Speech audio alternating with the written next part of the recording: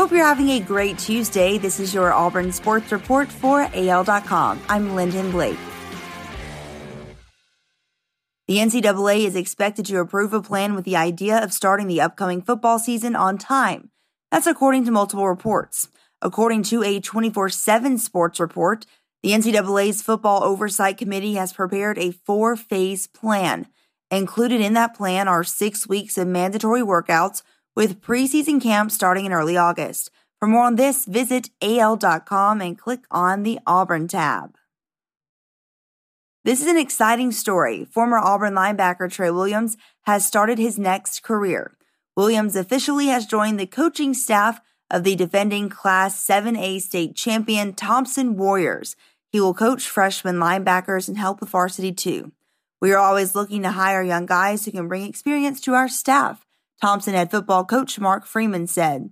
He'll be a great addition for our guys. He is young and an up-and-coming coach. He has a lot to give. He's used to playing in big games. He knows the emotion of the sport. It's a really good situation for Trey and our school as well. The executive director of the College Football Playoff, Bill Hancock, said the plan hasn't changed for the College Football Playoff, even as reports of a shortened season have circulated. Last week, the New York Times reported the 2020 season could be shortened so that conference championship games would be completed by Thanksgiving. The committee will meet in person for weekly evaluations this season, and the games are still a go for January.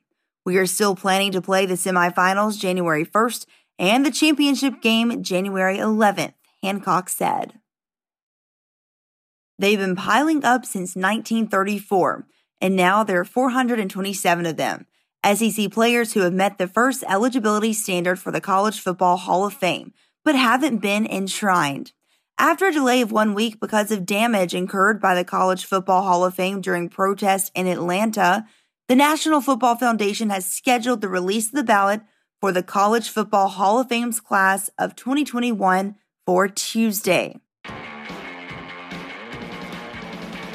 That's your Auburn Sports Report for AL.com. I'm Lyndon Blake.